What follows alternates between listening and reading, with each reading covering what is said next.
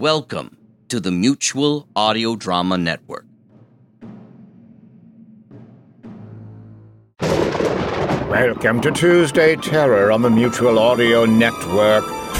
We start with Vampires of Whitechapel, Episode 6, Consequences. Ariana deals with the consequences of a terrible mistake as Jack the Ripper, that's Ripper, returns to complete her vampire instruction.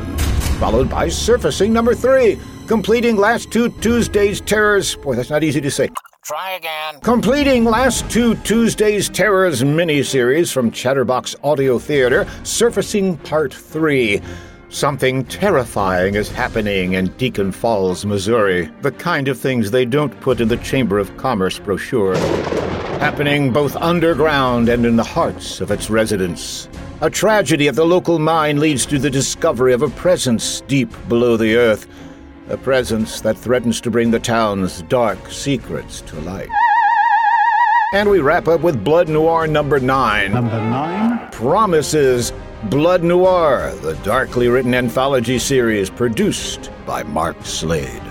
And without further ado, here is Tuesday Terror on the Mutual Audio Network.